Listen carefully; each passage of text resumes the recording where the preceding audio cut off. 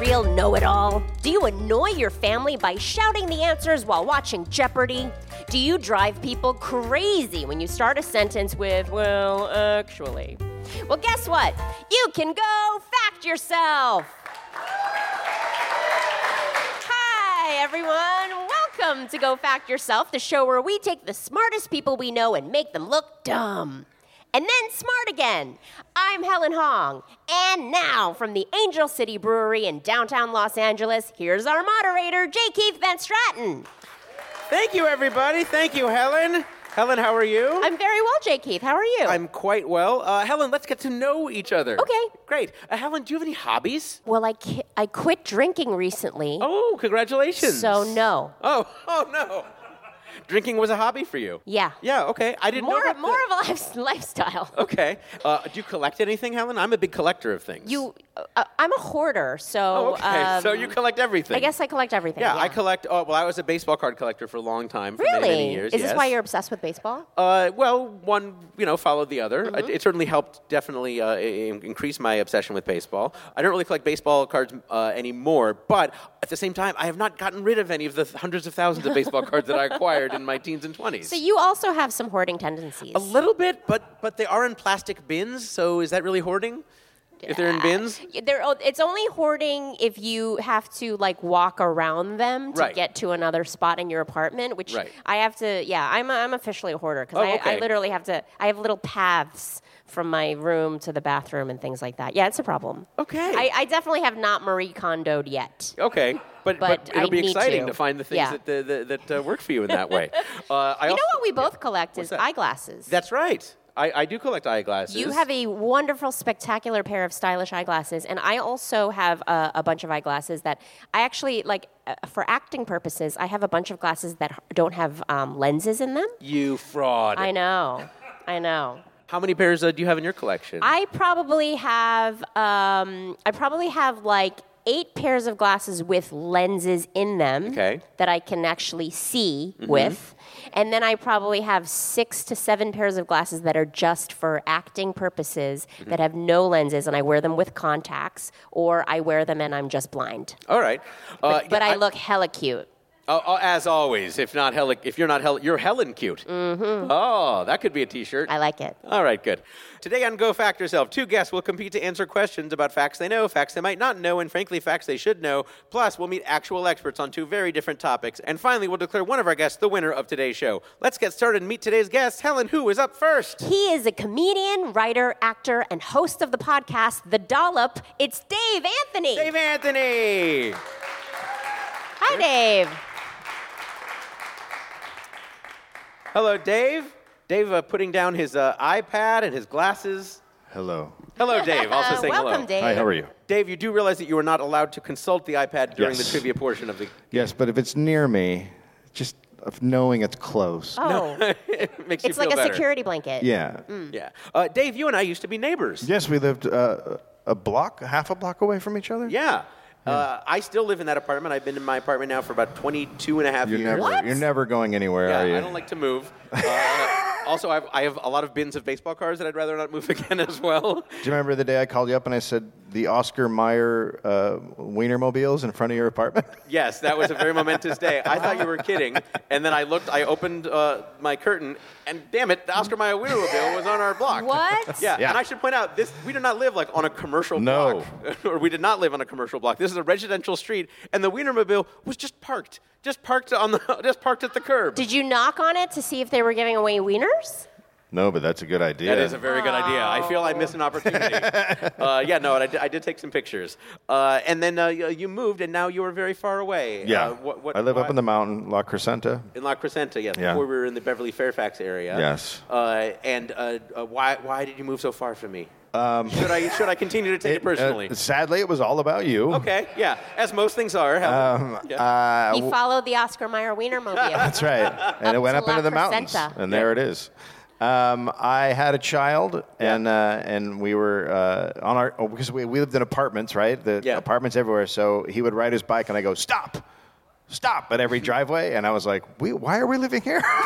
so we moved up into La Crescenta, where a kid can run around and do things. That's great. Yeah. Helen mentioned you were the host of The Dollop. This is a history podcast that gets millions of downloads a month. Why do you think it's touched a nerve and has become so popular, and how can I do that with this show? I think it's touched a nerve because I think that we're at a place in our country, which besides being awesome, people are wanting to know how we got here. And a lot of people are realizing the stuff they were taught in school is not actually the truth of what our history is. It's a very white male oriented history, and that's not what we have always been. So if you go back and look at sort of how we got here, I think people are fascinated by it. So you recommend that kids don't listen to their teachers, but instead listen to podcasts? That's what I'm saying. All right, I understood that. Oh, wow, applause. Does that mean that your podcast is woke? I guess it's woke. I mean, I'm like a socialist, so it's a lot of like lefty worker labor sort of stuff. I love it. But then it's also just examining like, Washington died because 3 doctors bled him to death. Yeah. Like stuff you don't know. Like they don't teach that in school. They don't go, oh, he had wood teeth and teeth from dead soldiers in his mouth, and also they bled him to death because doctors would come in and go, let's bleed him first. And so they had 3 doctors treat him, and they bled George Washington to death because he was sick. I'm still stuck on other people's teeth in his mouth. Yeah. Wait, I thought they were wooden what? teeth. They were other people's teeth? No, there was a big rush on Waterloo teeth, because after Waterloo, they went out and pulled all the teeth out of the soldiers, and then that's what you would get for dentures. Oh, Helen, yes. If you can get yourself a Waterloo teeth, you simply must. Are you serious? Oh, it's the living end. It was like the latest in hot teeth. Yeah, and every painting of if you look at every painting of George Washington, knowing this fact, he looks like he's in pain. Because every picture, it looks like a guy whose teeth hurt. He's like, Dave, you also wrote and starred on the TV show Marin. I did. As a character named Dave Anthony. I did. It's not an exact Dave Anthony. It's the heightened Dave Anthony. Yeah, I'm a creepy weirdo on the show, big time. But we used my name because Mark used his name. But Mark's himself, but I'm a really not great person. But in real life, I'm great. He's a great person, and we're happy that he's here. Dave Anthony, ladies and gentlemen. Helen, against whom will Dave be competing tonight? She is a journalist, commentator, and co-editor of Boing Boing. It's Sheni Jardin. Sheni Jardin. Sheni Jardin. Hello, Sheni. Welcome. Hi, guys. Have a seat right there. Speaking of great eyeglasses, Sheni. Yes, Jenny, you were wearing a pink, I would say fluorescent or neon pink. They are in a cat eye kind of a formation. Am I doing these frames justice? The young people tell me that it looks like a Snapchat sticker. It does look a little bit like a Snapchat sticker. A wee bit like a Snapchat sticker. How did you start covering tech? I started in art school, and I wanted to be a writer, and I was in the wrong place to do that, and it was in San Francisco in the late 1980s, and around me, this thing was developing, the internet as a communications medium, as an art medium, but it was still something that was kind of in its early phases. So I was always kind of on the outskirts of that, and I just always wanted to kind of get further and further inside and understand how it worked, and I still don't understand how it works. You still don't understand? No. I think it's got bits. There's bits and there's bytes. There's bits and bytes. I mean, the technical and bots term. now. Yep, bits, bytes, bots. Tubes? There's tubes, Dave. Yeah. Did you suspect at the time that it was going to take over all of our lives? No. None of us saw any of this coming. But you were like right there at ground zero of tech, and you happened to be covering it. Well, it's funny. I mean, the thing about science and science fiction is that you have an idea of all these different things that could become possible, but you never know what's going to become of it. Right. Until it becomes reality. Until it's just ruining our lives. Yeah. I when you were talking about hoarding earlier, I just had to get this in. It's not hoarding if your stuff is cool enough. Oh, interesting point. Helen, is your stuff cool? Great. So, Jenny, let's talk about... Boing Boing. It started as a zine in 1988, and then went to a site in 95, and then a blog. So many other websites, and especially tech sites, have not stuck around. Why do you think Boing Boing has had the longevity that it's had? We began more as an art project and a labor of love. We weren't a business in the beginning, and in fact, when I came along, Boing Boing had already become a few different things. As you mentioned, it went from print to internet, and from internet to being what was then known as a weblog, and what would later be known as a blog. So this was where we brought the stuff that was fun, that we loved, whether or not an editor agreed with it. And it's just always been driven by that. So our fortunes have risen and fallen, as with any publication, but we're still here, and we're still doing the same weird, fun, outragey stuff that we've always been doing, and it's still just basically like 5 of us and our friends. Boing Boing has dealt with comments and with user feedback in a lot of different ways over the years. What's the current state on the site? We brought back the BBS. Do you guys, is anybody in here old enough to remember bulletin board systems? BBS is, yeah. Sure. So we got tired of commercial comment systems and went back to basically a BBS format. I remember when we were first debating whether to even allow comments on the blog, my colleague Cory Doctorow, a longtime Boinger and also a science fiction author, Cory talked about there was another big tech site at the time that had comments where you could vote up or vote down. And I remember him saying, there's something about this trend that exists in the internet of people essentially rating each other's content that seems like it's going to lead to something bad. It's too much like Facebook. Oh, boy. Right. If you'd only known. Yeah, and so I guess what I'm trying to share is that many of us did see the pitfalls, and we've been talking about it. And if you listen to some of those crotchety, cranky old cyberpunkers, they might still have a few interesting things to contribute to help us kind of get out of the mess we're in.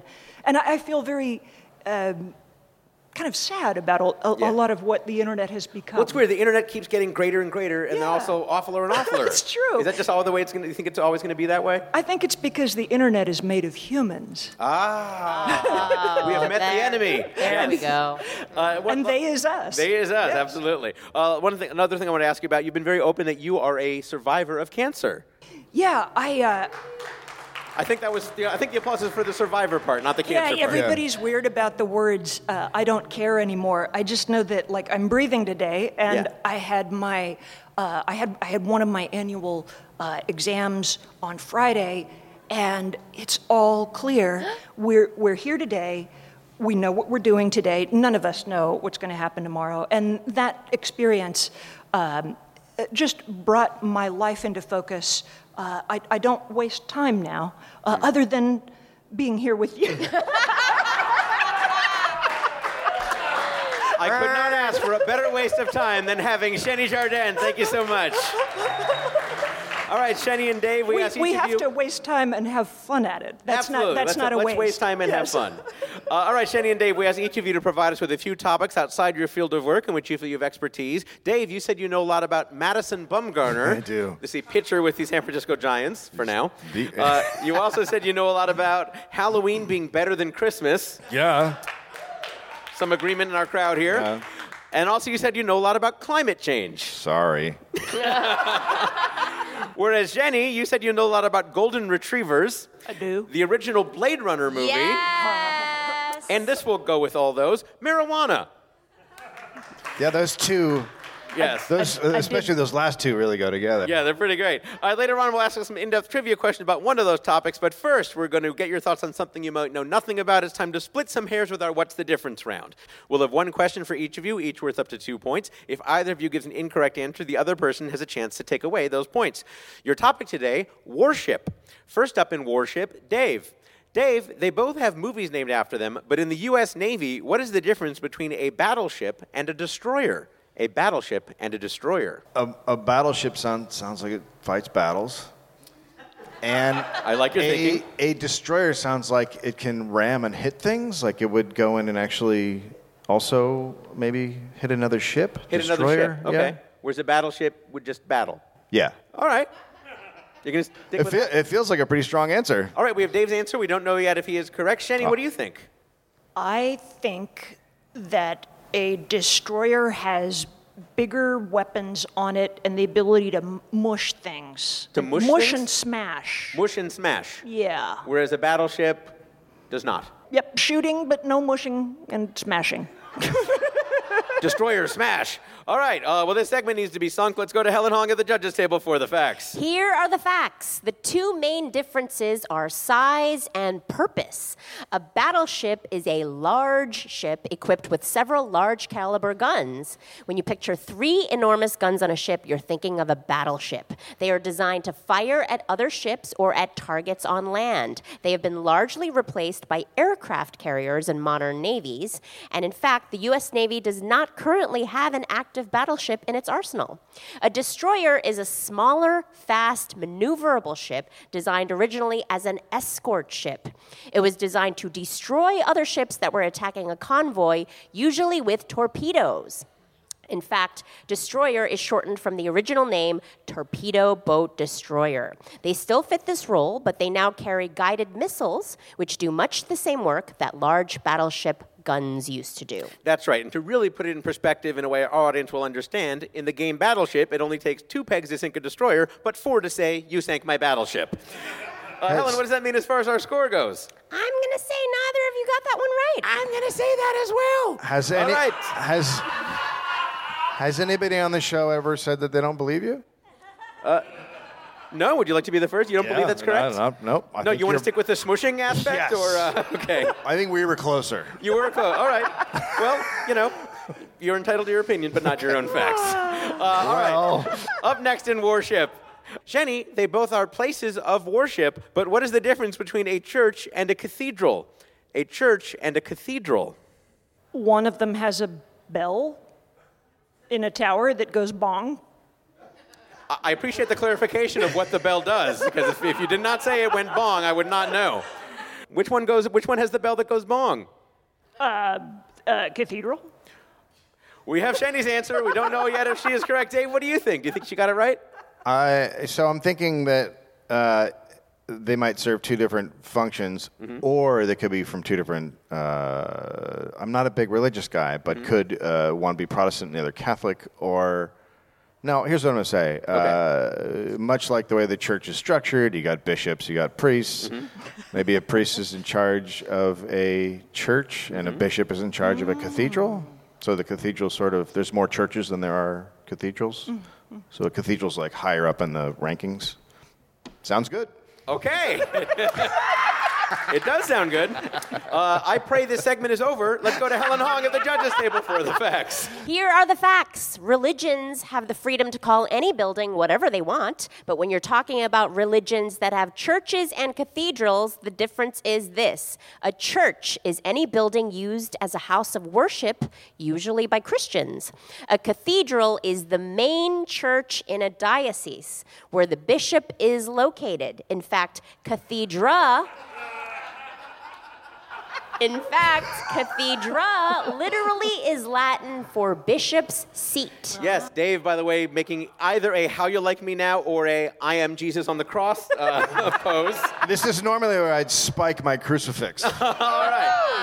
Now, Helen is, of course, correct that this is a case where size does not matter. The Catholic Cathedral, for instance, in Juneau, Alaska, has seats for 120 people, and there are many churches that have seats for thousands. But both can make you feel guilty. Helen, what does that mean as far as our points go? I think Dave got 2 points. I think for Dave that did answer. as well. Congratulations, Dave. What is our score at the end of that first round? At the end of the first round, Dave Anthony has 2 points and Shenny Jardin has 0 points. But those scores are bound to change as we move on to questions about topics our guests have chosen for themselves. It's all up ahead when we come back on Go Fact Yourself.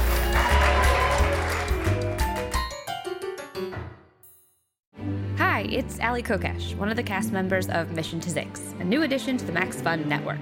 We're blown away by the welcome we've received from Max Fun listeners, telling us you've discovered the show and are binging it hard, supporting us during the drive, and just being rad humans all around. Mission to Zix is an improvised, obsessively sound-designed sci-fi comedy epic following a group of ambassadors as they explore the ass end of space. I play Dar, the 12-foot-tall omnisexual security officer with furry scales, chest talons, and a series of flaps and shoots that are for... you know what, you'll figure it out. We'd be delighted if you joined our crew aboard the aging sentient starship, the Bargerian Jade, as we travel the Zix Quadrant, meeting all sorts of weird aliens played by brilliant guest comedians. That's Mission to Zix, ZYXX.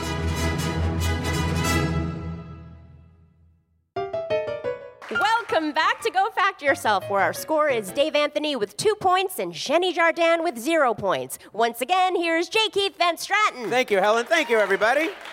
Dave Anthony, of your many interests, you told us you know a lot about Madison Bumgarner, why Halloween is better than Christmas, and climate change. Let's talk about each of those. First of all, tell us about Madison Bumgarner. Yeah. He is the greatest pitcher that exists, not just because of how good he is as a pitcher when it matters, like in the playoffs, but also because as a human, he is a very unique individual. Unique how? Well, he's from North Carolina. He's from a town that is full of all of his people, so much so that it's named after his family's name. He's very rustic and very country sort of guy. You're saying Madison Bumgarner lives in a town named Bumgarner? Well, they eventually just started calling it Bumtown because there were so many Bumgarners in the town. Oh, okay, interesting. He got married in jeans.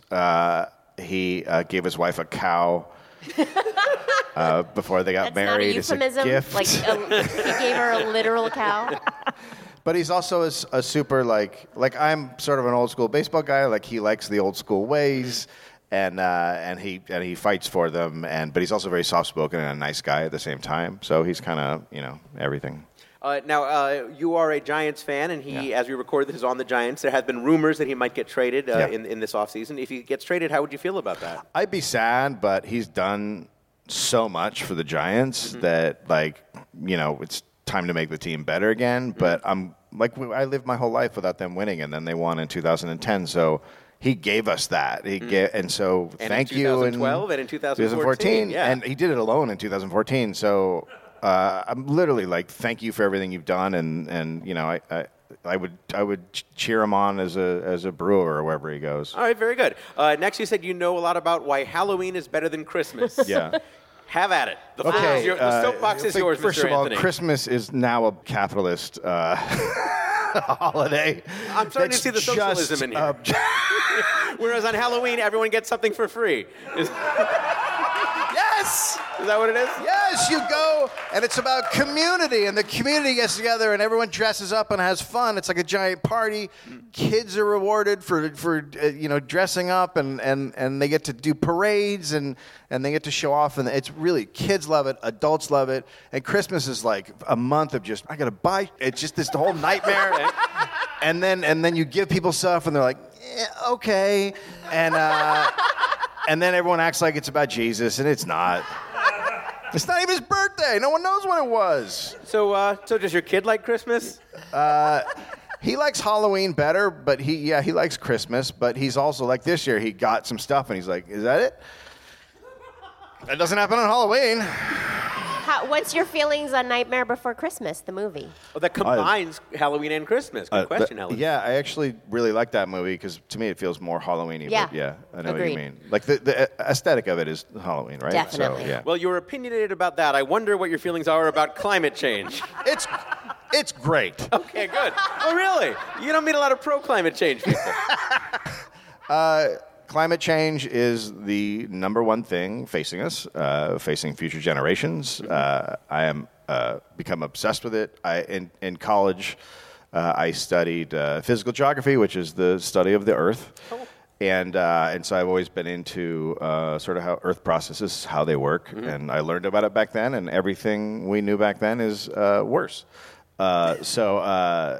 So I'm very into it and very into trying to do something about it. And I've started a group called Planet Change 10 to do that. It's sort of my cause, I guess you would say. Sure. Yeah. Great. All right. Well, sure. Applause for the cause. All right. So to summarize, Dave, you said you know a lot about Madison Bumgarner, why Halloween is better than Christmas, and climate change. Today we want to quiz you about climate change. You seem upset with that. Because you're going to get into physics, and I don't know. Go ahead. So, Dave, let's talk more about that. You interact with a lot of people on Twitter. Do you ever have to deal with climate deniers? And what do you say to people like that who just don't believe science? Yeah, so here's the great thing about deniers now. So most people now believe in climate change, and that's a majority of Americans, and that's a majority of Republicans, and that's a majority of Democrats. So who cares what deniers say anymore? Basically, we just have to get the people who believe in climate change to now become active and start doing things, and the people who don't believe it can go off in little groups and talk about that alone. So I block them on Twitter, and I tell them that they don't matter, and off they go. And sure. And tell us a little bit about the cause that you've started. So I started a group called Planet Change 10. So the thing about climate change is people don't want to hear about it, and it scares them. Mm-hmm. It scares people for a variety of reasons. Psychological studies have shown that people shut down. So it seems so overwhelming. Of course, it's completely overwhelming to look at and take in. So I kept hearing that from psychologists, and I keep hearing that from different people in mental health professions. So I come from a 12-step background, and I'm putting together a group that's called Planet Change 10, PLANIT. Change 10. And the idea will be so in each community we'll start like an AA group, but it's for people who are scared of climate change. So people can get together and start talking about their feelings, about how they're scared, and really, because people are really scared, talk about it, get it out there in a supportive group, and then talk about how we can... My name is Helen, and I love bottled water. Like that? Yes. Hi, Helen. Hi. Hey, my name is Shenny, and I like to take plane flights. Yes, totally. Hi, Shenny. No, we make fun of it, but that actually sounds a very novel and original approach. So it's get everyone together, and then everyone will realize that everyone's scared, and then hopefully we can turn that into action. And then also we're bringing in a lot of artists to create propaganda, which we're just going to slap up everywhere. Right. On the streets, on the internet, so people can't avoid it, and they have to do something. Wow. Awesome. All right. Well, just ahead, we're going to enlist the help of a bona fide expert in climate change to test your mastery in the subject with an expert-level question worth up to 3 points. Before that, to let you show your love, here are 5 trivia questions about the topic, each worth 1 point. If you want it, you're allowed a hint for any 2 of these 5 questions. Now, Shenny, listen closely, because if Dave answers incorrectly and you know the correct answer, you can steal. By the way, Shenny, how much do you know about climate change? Enough to be terrified. Yeah. Sounds like a lot. All right. Let's have a fun quiz about climate change. The world is ending. Let's have a fun quiz about it. Here we go. Question number 1, Dave. What is the name of the 2015 UN agreement signed by nearly 200 countries to combat climate change? The Paris Accords? Helen? That is correct. That is correct. The Paris Accord or the Paris Agreement or Accord de Paris. Fun fact, if you want to learn more about the difference between a treaty and an accord, check out Go Fact Yourself, episode 10 with guests Pete Holmes and Annabelle Gurwitch, because that was our What's the Difference round. Oh, thank you, Dave. Yes. Bonus fun fact, the U.S. has said it will pull out of the Paris Agreement, and the earliest that can happen is November 2020, just after the next presidential election. Yeah, and then we Hint. Hint. Question number 2, Dave. Before we called it climate change, it was called global warming. While both terms are still used, what is the difference between them? Ooh, a bonus. What's the difference round? Well, global warming just sort of says that the Earth is getting hotter, but climate change... it's a political answer too, but climate change is basically that it changes the way our climate works. So it's not necessarily that everything's getting warmer. Climate becomes more extreme, and weather becomes more extreme because climate change can cause more snow on the East Coast. It can cause it to get drier in other places or hotter. So the climate is becoming more extreme. Those are the definitions. Helen? That is correct. That is correct, yes. You know what's weird? I wrote that exactly down the way you'd had it. That's how I had the answer. It was like you were reciting it. You're 2 for 2, Dave. Here's question number 3. Can I please give the hint on that? If you needed the hint, Helen, what would the hint have been? It's not just the heat, it's the stupidity. Yeah. Huh? Yeah, you see what? Yeah, okay. Very clever, Helen. Who wrote that? Question number 3. Dave. Question number 3, Dave. According to NASA, for hundreds of thousands of years, atmospheric carbon dioxide levels never surpassed 300 parts per million until which decade? The 90s. Helen? That is not correct. No, not correct. Shenny, a chance to steal. Is it the 80s? Shenny? 70s. The 70s. Helen? That is not correct. No, not correct. It was actually the 1950s. The 1950s is when it first went above that threshold. That's when manufacturing really started to and that's when we started listening to scientists and changing everything. Yeah, all right. So a little stumble on that. Let's see if we can bounce back with question number 4. Question number 4, Dave. Last October, the UNFCCC released an alarming report about the rate of climate change that made headlines around the world. What does UNFCCC stand for? Oh, God. You do have a hint available if you'd like to use it. United Nations. Mm-hmm.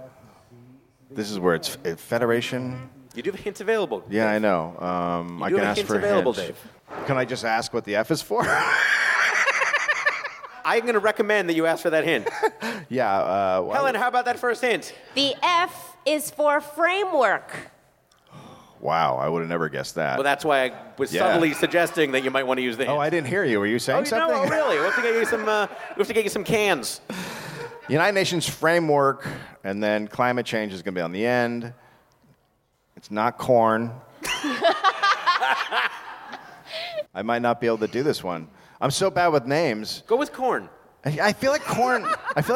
Like it sounds awesome. Like that's what I would name it. Yeah. But I feel like it might not be right. And also, scientists aren't funny. Right. We do need an answer, Dave. I'm gonna say chunks. All right. So let's give it all at once. United Nations framework of climate change chunks. Helen. Shockingly not correct. No, I'm sorry. Not correct. Shenny with a chance to steal. United Nations framework to combat climate change. Helen? That is also not correct. No, not correct. You guys were both very close. It's the United Nations Framework Convention on Climate Change. Convention on Climate Change. Mine better. Okay. Yeah, yours is much better. Yeah, I like chunks and corn. Yeah. In fact, a lot of times corn comes in chunks. What about to combat climate corn? Oh yeah, we've got to. Man, we are going to be run over by climate corn. It's an epidemic. I think I preferred chunks. Really? Yeah. I'd rather get run over by chunks than corn. Yeah, all I mean, I right. guess it depends what they're chunks of. Yeah, Let's spend that's more true. time on this. Here's question number 5 for you, Dave.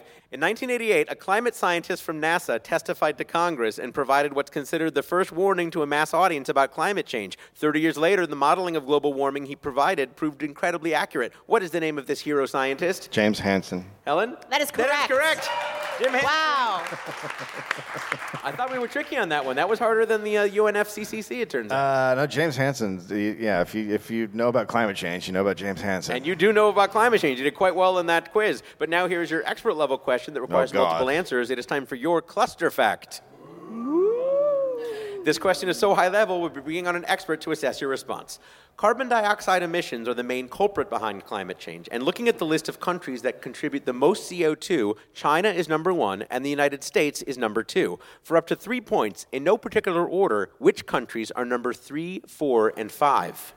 Canada, Australia, and who's another bad boy out there? Yeah, when you think Germany's bad boy, you doing think well. Canada and Australia, don't you? Because they make so much oil, Right. I want to say Russia or Saudi Arabia. I'm going to go with Russia. With Russia. All right, so you say Canada, Australia, and Russia. All right, Helen is taking notes of those answers. We have an expert on hand who can tell us for sure. Helen, who do we have today? Here with us tonight is a climate scientist and the director of the UCLA Center for Climate Science. It's Dr. Alex Hall. Dr. Alex Hall. Hello, Dr. Hall. Welcome. Hi. Oh, thank you. I'm the unfunny scientist here. Welcome, Dr. Hall. Yes. Now, Dr. Hall, have you done any research as to chunks or corn in your work? You know, it's a great idea. That's my next proposal right there. All right. Well, let's talk about the work that you've done and the Center for Climate Science at UCLA. What is the center? How long has it been around?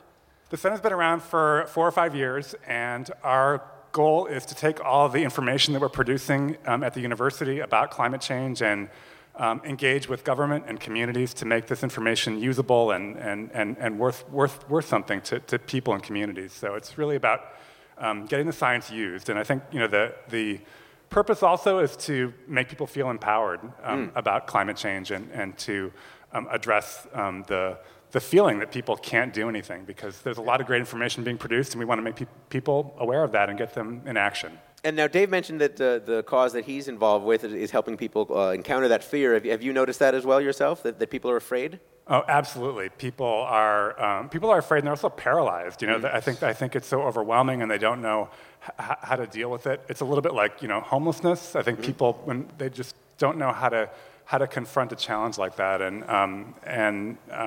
But I think there are a lot of solutions out there, and there are lots of ways that we can address it, and we need to get started. All right. Now, one of the techniques that you've studied is a thing called downscaling. Explain what that is and how that works maybe in Los Angeles where you've studied. So the main tools we have to project future climate are global climate models, and those have those are pretty coarse in resolution. It's like a kind of a very granular photo of the world. And what we do is we take the information from those models and we run very high resolution models to produce very fine scale projections of future climate, so we can talk about differences between Los Angeles and the San Fernando Valley, for example. My building actually does not recycle, which I think is probably illegal, and I don't know how to get them to do it. Yeah, do you know a couple goons you can send down there, Dr. Hall? Yeah, I have teams of goons I can send down. Oh my God, I need some goons. We need some goons. Yeah. Well, speaking of recycling, is that still making a difference in the world and making climate change any better? So, recycling is really important for reducing the carbon emissions from our waste streams, but there are much more important ways that we can reduce our emissions. For instance? So in California, in the U.S., we are producing a lot of emissions from driving cars. And that's in a very important way that we can start to reduce our emissions by electrifying our vehicle fleet and producing our electricity with renewable energy. So would you say that people who drive electric cars are better than people who don't? And I say that coincidentally as someone who drives an electric car. I would say yes, you are a better person. Take that, Dad! You can also, if you live in California or other states and you're worried about living in an apartment, there are states that have laws that your landlord has to put in electricity for you to use. If you have an electric car and you live in an apartment, so check out your laws. Like, you can get an electric car. I drive a Prius. Does that make me half of a jerk? No. Makes you ahead of the curve of most people and doing something to change. But you do need to switch to electric. To the Jay Keith level of no. But, isn't that a point also that people think they have to go to extremes in order to help the environment, but really every little bit helps? So I think when people ask them what they can do about climate change, I always say think about your own resource footprint and start with one thing. And fix that thing. Make 2019 about that. 2020 is about something else. And eventually you change. And are you hopeful? Do you think we're going to combat it or turn it around, or are we all going to die and let's just get drunk? So it's funny. People always ask me that, and I have to say I am so immersed in the solutions that I have no choice but to be hopeful. Yes. And I just think that we have to. I think if we allow ourselves to get distracted by the president's tweets and people who say climate change isn't real, I just think we will miss the ball. I think this is the moment we have to keep our eyes on the prize and focus on change. And it's really not that hard. We just have to do it. It isn't. It's super. There's a lot of things you can do to make a change, and there's a lot of things we can do to pressure our government to make change, even though we see them as this force that can't be moved. They can be moved. Terrific. All right, well, let's get to the reason what we brought you here tonight as far as our game is concerned. You heard the question that we asked Dave. We wanted to know which countries were the number 3, 4, and 5 contributors of carbon dioxide emissions. Helen, what was the first answer that Dave gave us? Dave said Canada. Dr. Hall? Canada's not on that list, actually. It's not? Yeah. So the next country is India, actually. India is, because it's such a large country population-wise, even though it has very low per capita emissions, it's a country that is becoming increasingly industrialized and producing electricity with coal, and that means it has a bigger carbon footprint.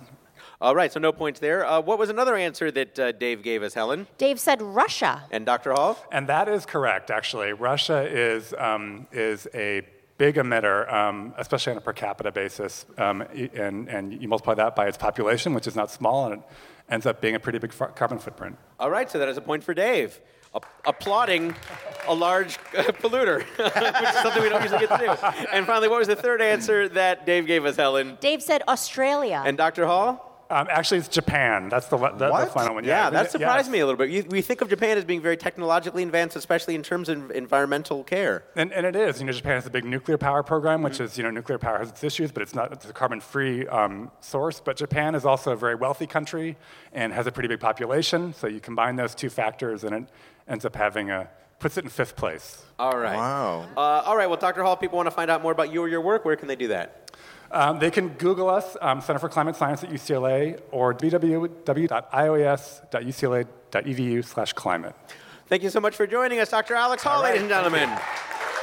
Helen, let's get a score recap at the end of that round. At the end of that round, Dave Anthony has 6 points and Sheni Jardin has 0 points with a round of questions coming up. That's right. We're going to talk with Sheni about a topic she knows about. Plus, later, Sheni and Dave will go head-to-head in our Fast Facts round to find a winner on Go Fact Yourself.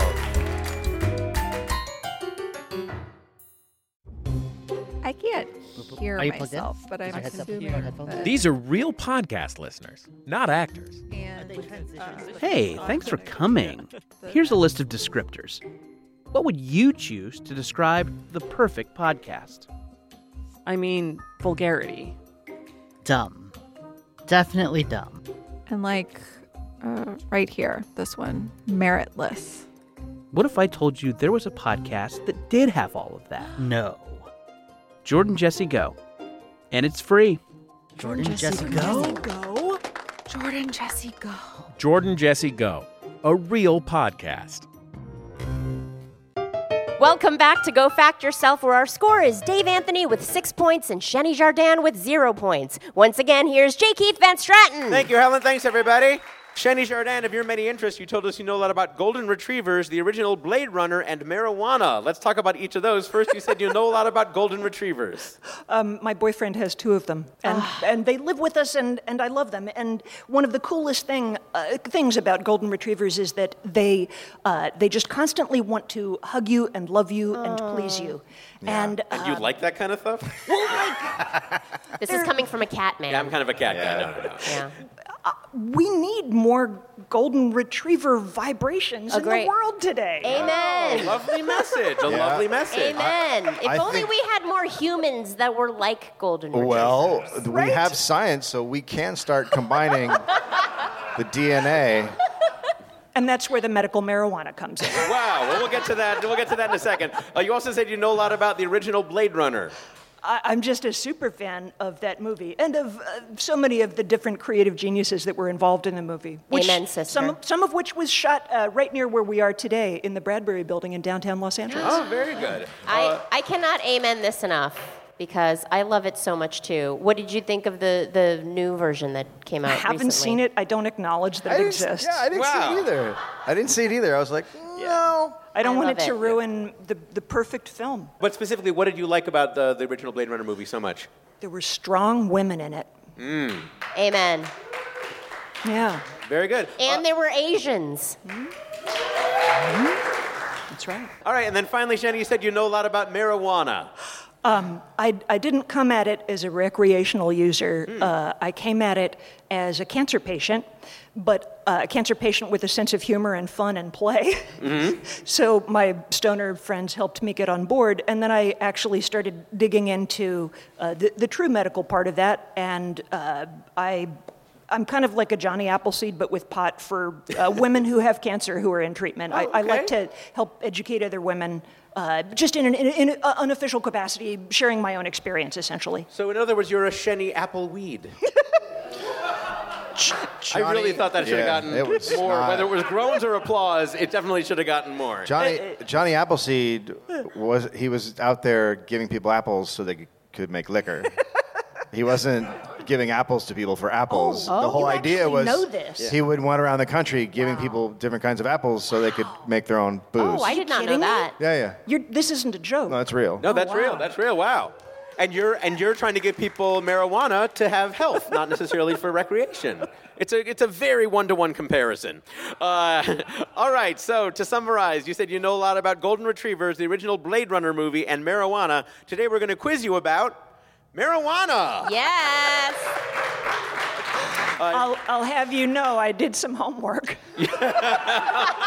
Right before the show, you kind of crammed a little bit. That's why she's so chill. Absolutely. What is your favorite delivery method of marijuana? Guy in a van. I meant more like smoking or vaping or any of those things. Edibles. You know, it depends. Edibles and vaporized herb are great because you're not introducing you're not introducing burnt particles into your lungs.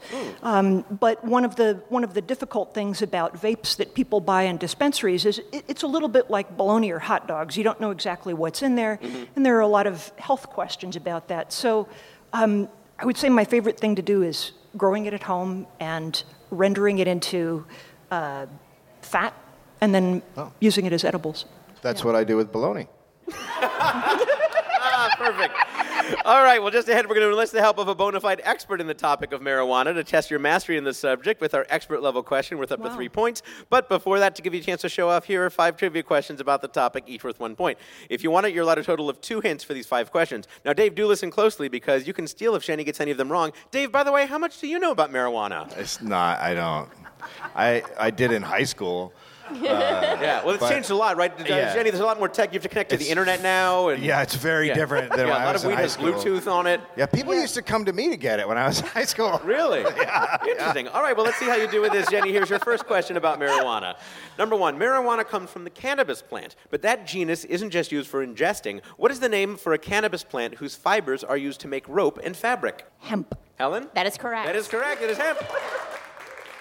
Fun fact, every stoner likes to tell you the 25,000 uses for hemp. You can make a bike out of it? Exactly, Dave. Dave gets it.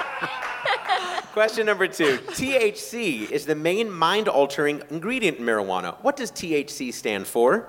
Tetrahydrocannabinol. Helen? That is correct. That is correct. I would have said the hemp channel. The hemp channel. THC. I feel like I met this stoner spelling bee. Yeah, that's right. That was I had no idea. That was pretty good. Yeah. If you had needed the hint, Helen, what would the hint have been? It rhymes with betrabidrobannabinol. Thank you. I'm sorry you did not get a chance to give that hint. We'll Helen. be here all day. All right, you're 2 for 2, Shani. Here's question number 3. These days, marijuana comes in many forms. One of them is a concentrated dose of cannabis that is made by extracting THC and other cannabinoids using a solvent like butane or carbon dioxide, resulting in a sticky oil. What is this substance most commonly known as? Dab, shatter. Helen? That is correct. That is correct. A little dab will do you. Wow. That's right. As you were starting to say, it's also commonly known as wax, shatter, butter, and butane hash oil, or BHO. I don't use that. Okay, but you still know it. Yeah, no, can I riff a little bit about it? Absolutely. Yeah. No, it's interesting. To me, that's kind of like taking the coca leaf and making cocaine. There might be medicinal uses for the leaf, but we don't actually know why it all exists in context with all of the other terpenes and the non-psychoactive stuff. So I've tried it, and it felt like eating a bunch of candy all at once. Oh, that sounds terrible. And it kind of gave me a headache. Oh, I see. In that way. Yeah, you want a little of it. You want to have your Zagnut and your Snickers, but you don't want to put them all together at the same time. But I have a weird brain. My brain is a sensitive wallflower. Well, your brain is 3 for 3, so let's see how you do with question number 4. One of the world's most popular strains of marijuana started many years ago in Ohio and used to be called Green Kush.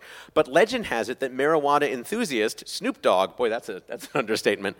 Marijuana enthusiast Snoop Dogg called it something else, and that name stuck. What is Green Kush now known as? OG Kush. Helen? That is not Not what we were looking for. No, Dave with a chance to steal. No. The Chronic? Helen? That is also not correct. No, audience, do you know it? No, the answer is Green Crack. Green Crack. Do you know what? That was the first strain I smoked right after I started chemotherapy when Matt Stone brought it over to my house. Matt Stone of South Park fame? Yeah, with his kid. And I smoked it. You smoked it with his kid? No. I mean, after they left, I smoked it. You smoked it. And it felt like what it's called. Green Crack. It's very racy. Yeah, it explains so much about South Park. All right, let's see if He's you can bounce. He's a good man. He's a really good man. It's intense. Yeah. He didn't want to ease you in. He was like, we're starting with the strong stuff. I think it's what he had left over that day, and he was coming over to give me a hug. All right, let's see if you can bounce back with question number 5. For at least 4,000 years, cannabis has been used for its medical properties by civilizations throughout the world. In the 1800s, physician William O'Shaughnessy observed the medical use of cannabis while treating the effects of cholera. Though Dr. Shaughnessy was Irish, where was he living and working before he brought his discoveries to Western medicine? Wow. You do have a hint available if you'd like. I'd like a hint. Helen, how about that hint? References to marijuana first appear in one of this country's religious texts called the Vedas. India. Helen? That is correct. That is correct. Excellent use of the hints. You did very well in that round, Shani, but now here is your expert level question that requires multiple answers. It's time for your cluster fact. Ireland. Can I answer? Ireland. Is it too late? Are you sure you don't do pot anymore? No. Dude, do you dab? We'll be bringing on an expert to assess your response. The correct answer is worth up to 3 points. Marijuana laws, as you know, are rapidly changing. But before they did, many people got in trouble with the law for pot, including many celebrities. For up to 3 points, in 1930, what Grammy-winning musician was arrested outside the Cotton Club in Culver City and became what is believed to be the first celebrity jailed for marijuana? In 1996, what Emmy-winning actor was arrested and charged with marijuana possession in Kentucky after he planted 4 hemp seeds to symbolically challenge the state law? And in 2003, what legendary comedian served 9 months for selling glass bongs? Oh, my God. Just take them one at a time. Oh, man. Who would have been smoking weed in 1930? All of them. Dave makes a good point, but we do have to narrow it down. Yeah, but not every caught. Grammy-winning musician. It took a special Grammy-winning musician. 1930. So early. Early.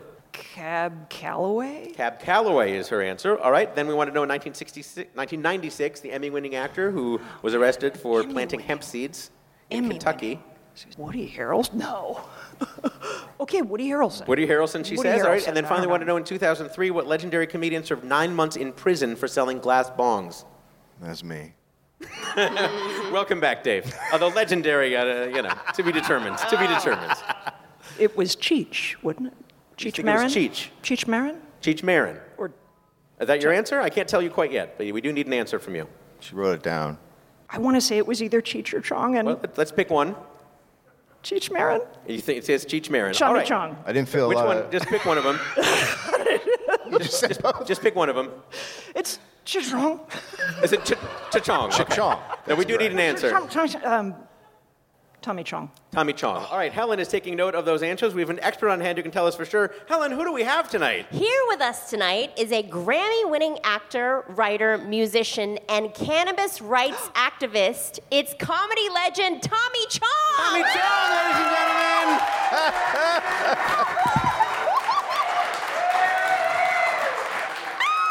Tommy waving to the audience. Jenny on her knees, bowing down to Tommy's feet.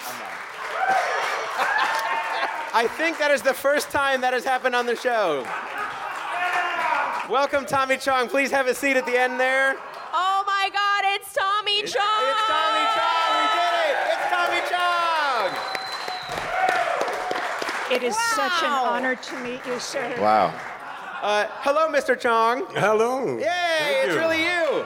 Thank you. Sir, you have done so much to help so many people. Well, thank you. Absolutely. Well, also your comedy albums. I'm a cancer survivor myself. So. Very good. Yeah. And Tommy, you also use marijuana to help you through that process. I mean, you probably were using it anyway, but it especially helped you through that process. No, strangely enough, when I went to jail, I couldn't smoke. Right. And that's when I contacted cancer. Really? That's when I got prostate cancer when I was in prison. Oh. And then it kind of spread, ended up rectal cancer, and then I ended up with the operation and everything. But marijuana helped me because it kept my sense of humor. Because I had a lot of fun, even though I was being operated on. Everything was a bit. Yeah. You know? Like I taught the doctors how to give the proctologist handshake. All right, I have to ask, what is the proctologist handshake? With the elbow. Oh, of course. You went to jail for having bongs. Is that... How crazy is that? That was a stoner move. Yeah. Like not for the marijuana itself, but for the paraphernalia, for glass. Yeah, they were circling my house with helicopters and had the phones tapped and everything. I had no idea. And then they were really gunning for you. Yeah, then and then the bongs were literally telling me, and I would out loud I'd say, "What are you trying to say?" of course, they can't talk.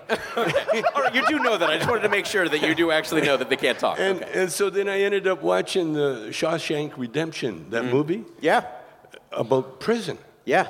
And then I had a writer, he wanted to write a script for me. And so at the time I was tired of writing scripts and that. I said, okay, write me a script. He wrote a script about a bong that goes to jail. Wow. I got the script at home. Finally, the feds busted, came to my house. Was he the one that turned you in? No, it was Ashcroft and Bush. They targeted you. Yeah, they were the ones. They wanted to make an example. See, Bush was doing the Iraqi war thing, and so they needed a diversion, and so they thought Operation Pipe Dreams. And this Mary Beth Buchanan was a prosecutor in Pennsylvania, which is the only state that we could not ship bongs to without violating federal law. And so they put an undercover agent in our company because we kept saying, no, we can't do that, man. We can't ship them to you. And finally, somehow the bongs got to the DEA, and I got arrested. Bastards. 9 months in prison. Yeah, 9 months that's not in jail. messing around. I love what my wife said when she was sitting in the court, Yeah. And when they sentenced me to 9 months, she says, oh, I fucked up. I should have married Cheech.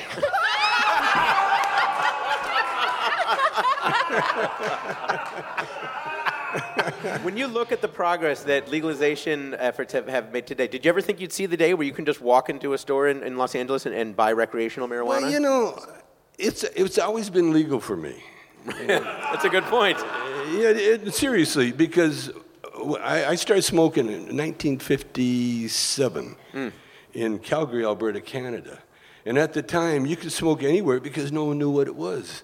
Oh. The cops would stop us they'd look for booze. And we'd be smoking, and they'd be in the car looking for booze, and we'd laugh and passing the joint out. Yeah.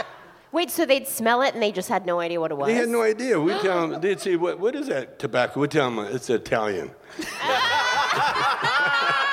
It kind of marijuana. And then the 60s, that's when it started, really, Woodstock and that really brought attention to it.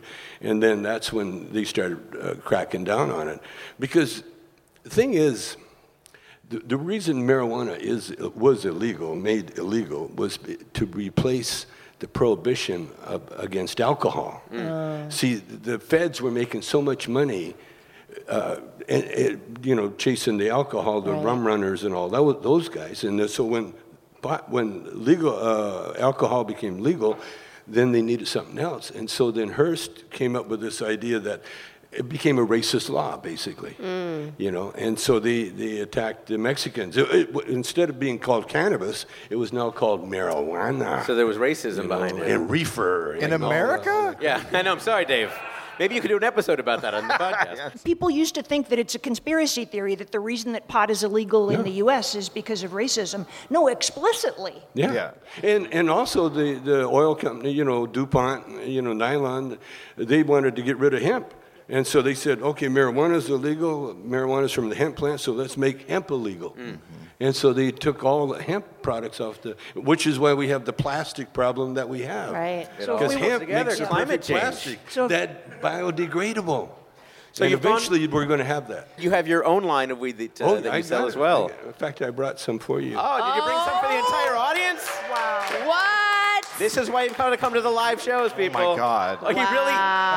Tommy Chong is distributing marijuana to the panel here. I've heard that your line is when I exceptional. dreamed of having a podcast... It's the best. It's the best. I love it. There's a really cute photo of you on the label, and you are holding up in your hand.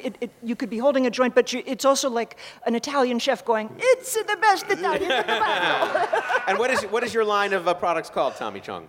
Chong's Choice. Chong's Choice. Very good. I love it. And I see that this is also pre-rolled with keef, and the keef is like the beautiful little crystals that contain all the good stuff. It's all the good. It's so really it's good. It's like sugar coated. It's going to be a very interesting final round on this show tonight. Yeah.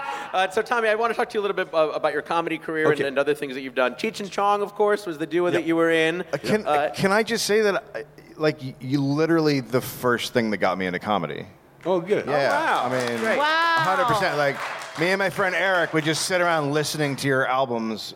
It's crazy that I'm here with you. It's one of those, what? No, it's really it's really amazing. You're Like, in good company. Howard Stern has the same story. Yeah, I mean, and Adam Sadler. Yeah. They both got together and they said, Cheech and Chong, man, got us.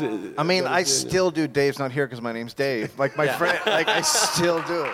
Well, I think just to give our listening audience an idea of exactly how popular you guys were, your records were ones that people listened to over and over. That was sort of a new concept. And also, Dave's Not Here, the track that Dave Anthony just mentioned, it was a top 10 Billboard hit. Yes. Yeah, not on the comedy charts, on the pop charts. Yes. It was a top 10 hit. Yeah. The comedy sketch that you recorded, what was that like for you guys? It was very simple. The first one, Dave's Not Here, was an accident.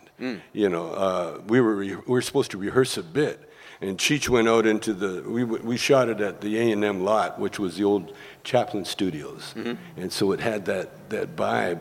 And so we're going to work on a dope dealer bit. And so Cheech got all dressed up, and he's a method actor.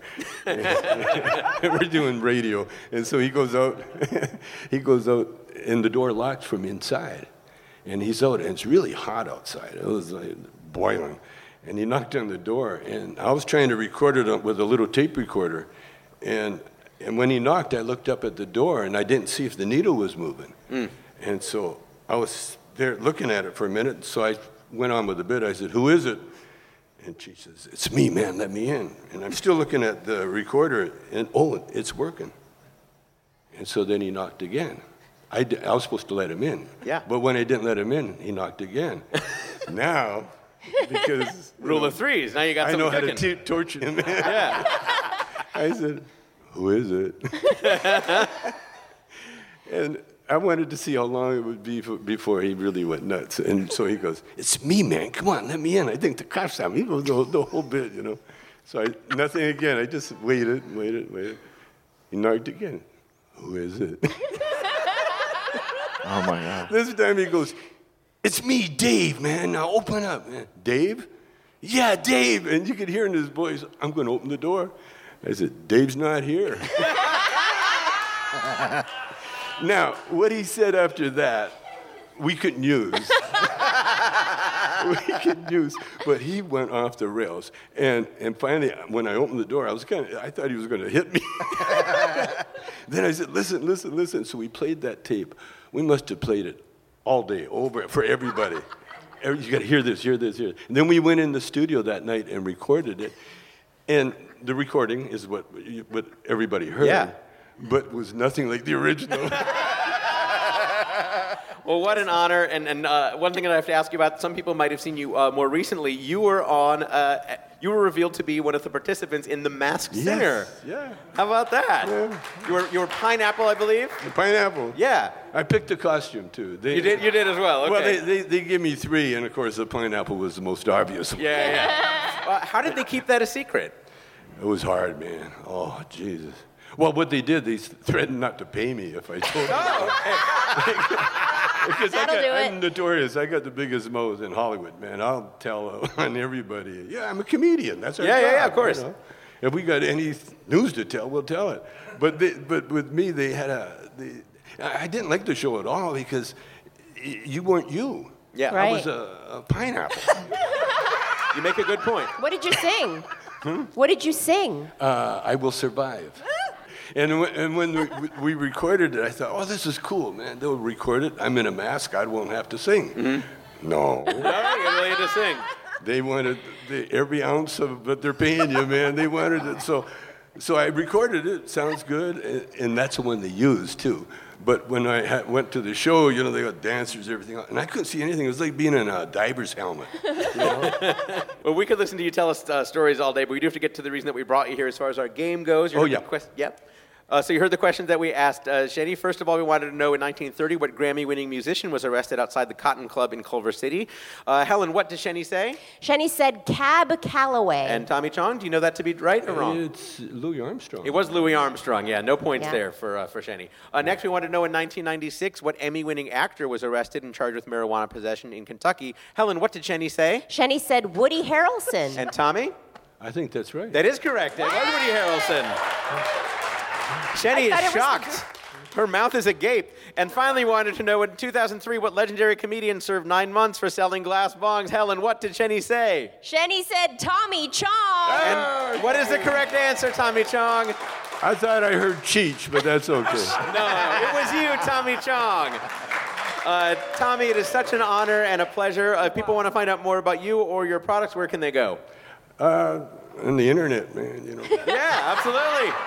Get your phone out and do Chong. Do some Chong. We're certainly happy that we did it. It's an honor and a pleasure. Tommy Chong, ladies and gentlemen. Helen's going to score a recap at the end of that round. At the end of that round, Dave Anthony has 6 points and Jenny Jardin has 5 points. All right. Wow. Pretty close game.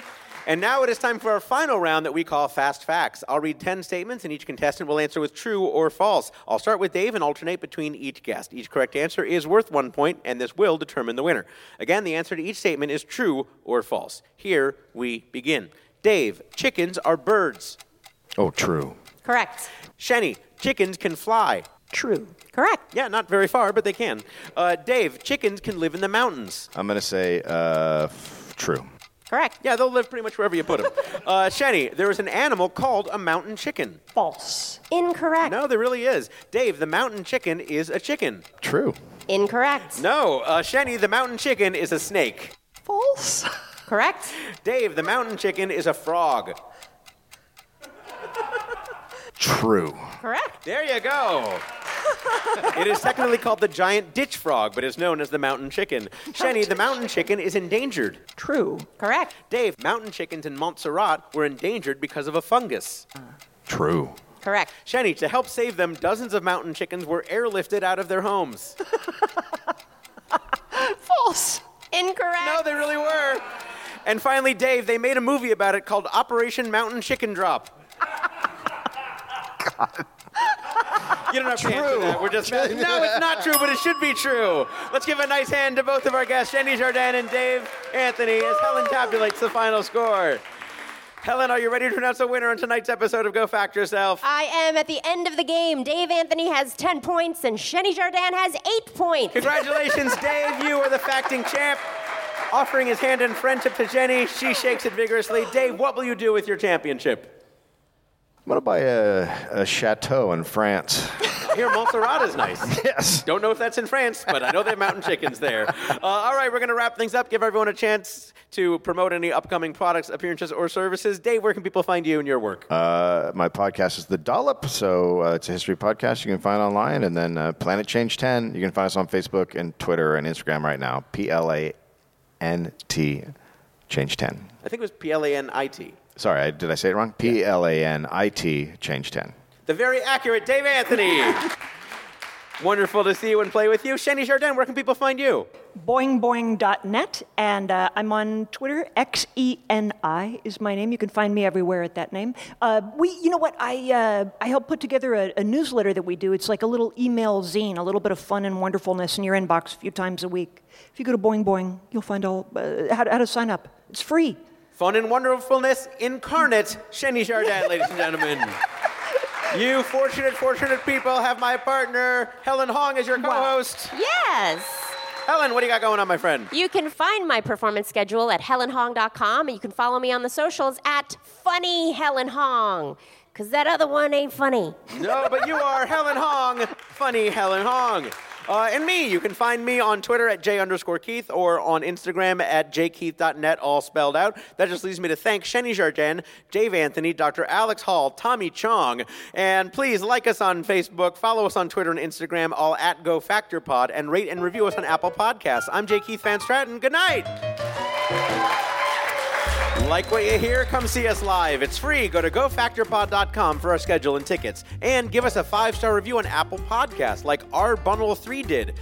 He, she, or they said, lots of fun and factual. I listen as soon as new episodes are available. So do we. Thanks, R. Bunnell 3. Helen? Go Fact Yourself is a panel quiz program devised by Jim Newman and J. Keith Van Stratton and comes to you via transcription from the Angel City Brewery in downtown Los Angeles. Questions on Go Fact Yourself were compiled by the Trivia Industrial Complex. It is produced in collaboration with Maximum Fun. Go Fact Yourself's theme song and incidental music were written and performed by Jonathan Green. Maximum Fun's senior producer is Laura Swisher. The show is edited by Julian Burrell. Dave McKeever is our live sound engineer. Special thanks to Mark Johnson, Abby Schiller, Shelby Chong, Jesse Thorne, Christian Malmeen, John Christensen, Catherine Reish, Cody Lawrence, Mike Avianos, Caitlin Miller, Leora Saul, Dave Bianchi, Hal Miller, and Christine Vallada. I'm Helen Hong. Let's go save the planet!